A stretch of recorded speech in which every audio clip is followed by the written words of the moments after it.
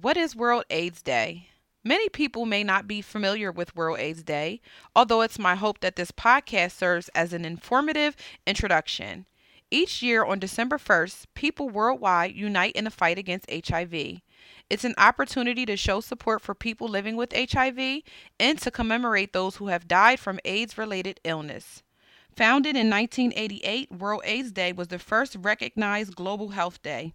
Today, we are joined by two individuals who will bravely and graciously share their individual experiences living with HIV. This is Healthier You, a podcast from UPMC. Hello, everyone. My name is Jillian Sumter, and I am the community coordinator for the UPMC Breach program and proud to be the host of this special podcast. I have more than 10 years of experience working with individuals living with HIV. During that time, I have seen the trends of HIV change drastically, from access to care and support services to a shift relating to the stigma surrounding it. I am so excited to be here today celebrating World AIDS Day in this very special way, along with our guest speakers. What may be a surprise to our listeners and those not familiar with HIV is that everyone is at risk of contracting it. In fact, 1 out of every 99 Americans will contract HIV in their lifetime, and there are some subpopulations who are disproportionately affected by HIV. Nearly 38,000 people were diagnosed with HIV in the United States in 2018. Individuals who are gay, bisexual, or identify as same gender loving, or men who have sex with men, accounted for 69% of those new HIV diagnoses. When broken down by race and ethnicity, African Americans accounted for 42% of all HIV diagnoses in 2018. We've also seen a significant shift from the early 1990s to present day in terms of who is most at risk of contracting HIV. Currently, women account for 19% of newly diagnosed people living with HIV in 2018. Locally at the REACH program, approximately one-third of our patients are women. Our youth, those individuals between the ages of 13 to 24, are also disproportionately affected by HIV, making up 21% of new diagnoses in 2018. So the numbers are telling us a different story as we move through the decades. This is why it's important to meet people where they are in their lives and educate ourselves so we can successfully support our community in various ways. As I mentioned, we are joined by two individuals who will bravely and graciously share their individual experiences living with HIV. One of our guests is considered a longtime survivor or someone who has been living with HIV for 10 years plus, and our other guest recently received a new diagnosis. Both have valued perspective of what it's like living with this diagnosis. I would first like to thank both of you for participating in the podcast today and offering your stories and viewpoints as people living with HIV. So, Steve, I'm going to start with you first. What message do you want to give someone who's been newly diagnosed with HIV? My message would be to talk to someone, let them know what you're going through, and develop a relationship with them so that way they can take you to and bring you into treatment. And Steve, what about your experience living with HIV? Have things changed since when you were first diagnosed to now? Yes, they have. When I first was diagnosed, I was on 3 different medications per day, several times a day, and that was in 1990. Now I'm on one medication and with just one regimen, and so it makes it possible, socially, mentally, physically, and spiritually possible to live with the HIV and not feeling the constant sickness. Thank you so much for that, Steve. And this question is for Steve again. A lot of people may feel nervous at first to get tested for HIV. Is there anything you'd like to tell someone who may be scared to get tested? Yes, you'll be better off being tested so that way you can know. Because not knowing isn't the antidote. The antidote is to have the power and the knowledge and education. So it's not as bad as it appears, but to get tested, you can go from there. Thank you, Steve. That was great feedback. Tony, what about you? What information would you tell someone who may be scared to get tested? I agree with Steve. I would tell them to just go ahead and get tested anyway. It's your body, it's your health, and what better way to protect yourself and the people that you care about than to get tested. And it's not even just with HIV. Look at it from another medical vantage point. I mean, people get colonoscopies to make sure they don't get colon cancer. You know what I mean? It's the same thing with HIV. You have to test yourself. And then when I first got diagnosed, people would tell me all the time, it's not a death sentence. It's not a death sentence. And so much so to the point where it got to be like a cliche a little bit. But the reality is that it's true. At this point, you're not going to die once you get tested and you are positive. You know, there are people out there that are willing to help. The REACH program helped me. When I first got diagnosed, I didn't know where to go, what to do, and my doctor gave me the number to get in care. I called them. They set everything up, and it's been smooth sailing ever since as far as being in care, you know, for me. So I would definitely tell people, especially in this area, the Harrisburg area, please go get tested because there are people that are willing to help. They have the information to help keep you educated. They'll get you where you need to be. Thank you so much, Tony. That was amazing. This next question is for you as well, Tony. What do you think can be done to combat the stigma of having HIV? I think we need to start having more honest conversations about sex and sexuality. I think in order to combat the stigma, it's kind of difficult because people want to have conversations about sex without feeling uncomfortable. They want to feel like there are no consequences to these kinds of things. But sexually transmitted diseases are natural. There's something that happens and there's no reason to shame somebody for them. But in order to hit the stigma on the head, you have to challenge those fears and those initial responses that people have when they think about HIV.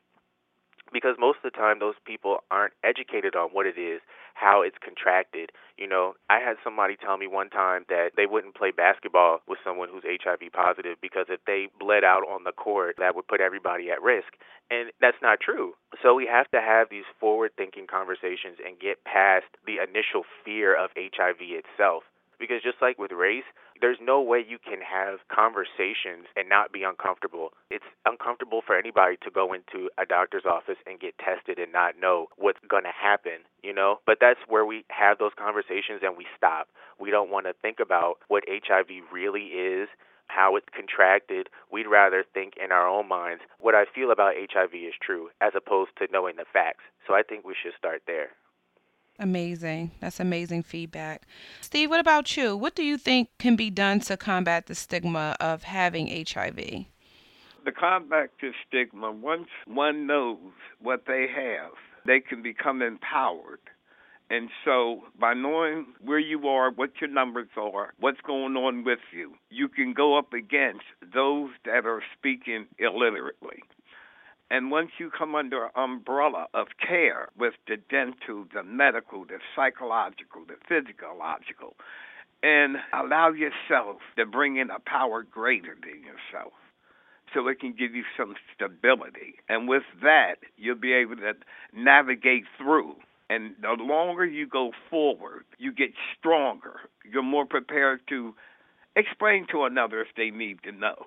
Because if you become informed and educated, it's easier to talk to a person that don't know or either are scared, just straight out scared. You can talk them off the ledge.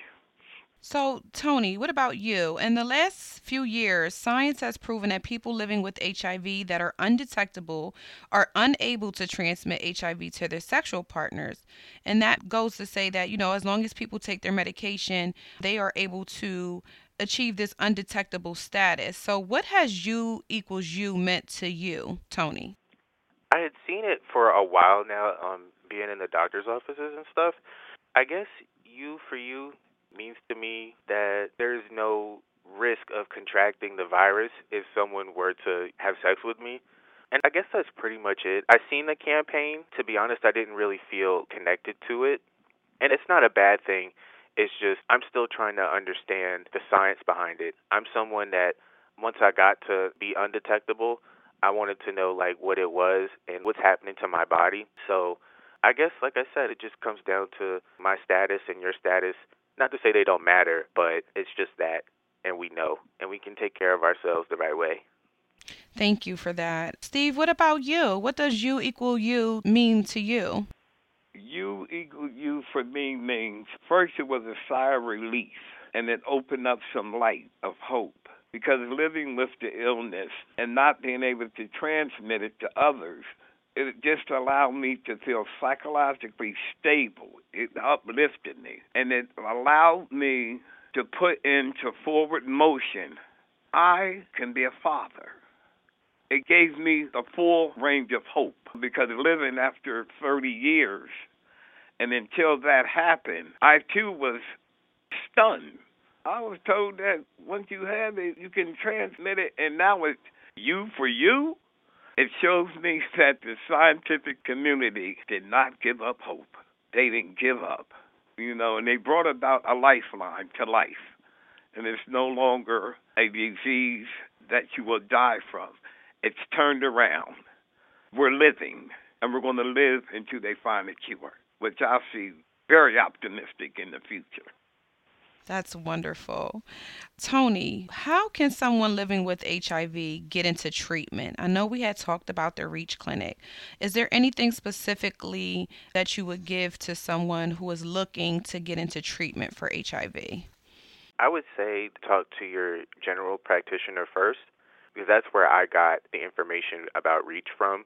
I did my STI test at the doctor's office, and when the results came back positive, they handed me a number, like I said, for the REACH program.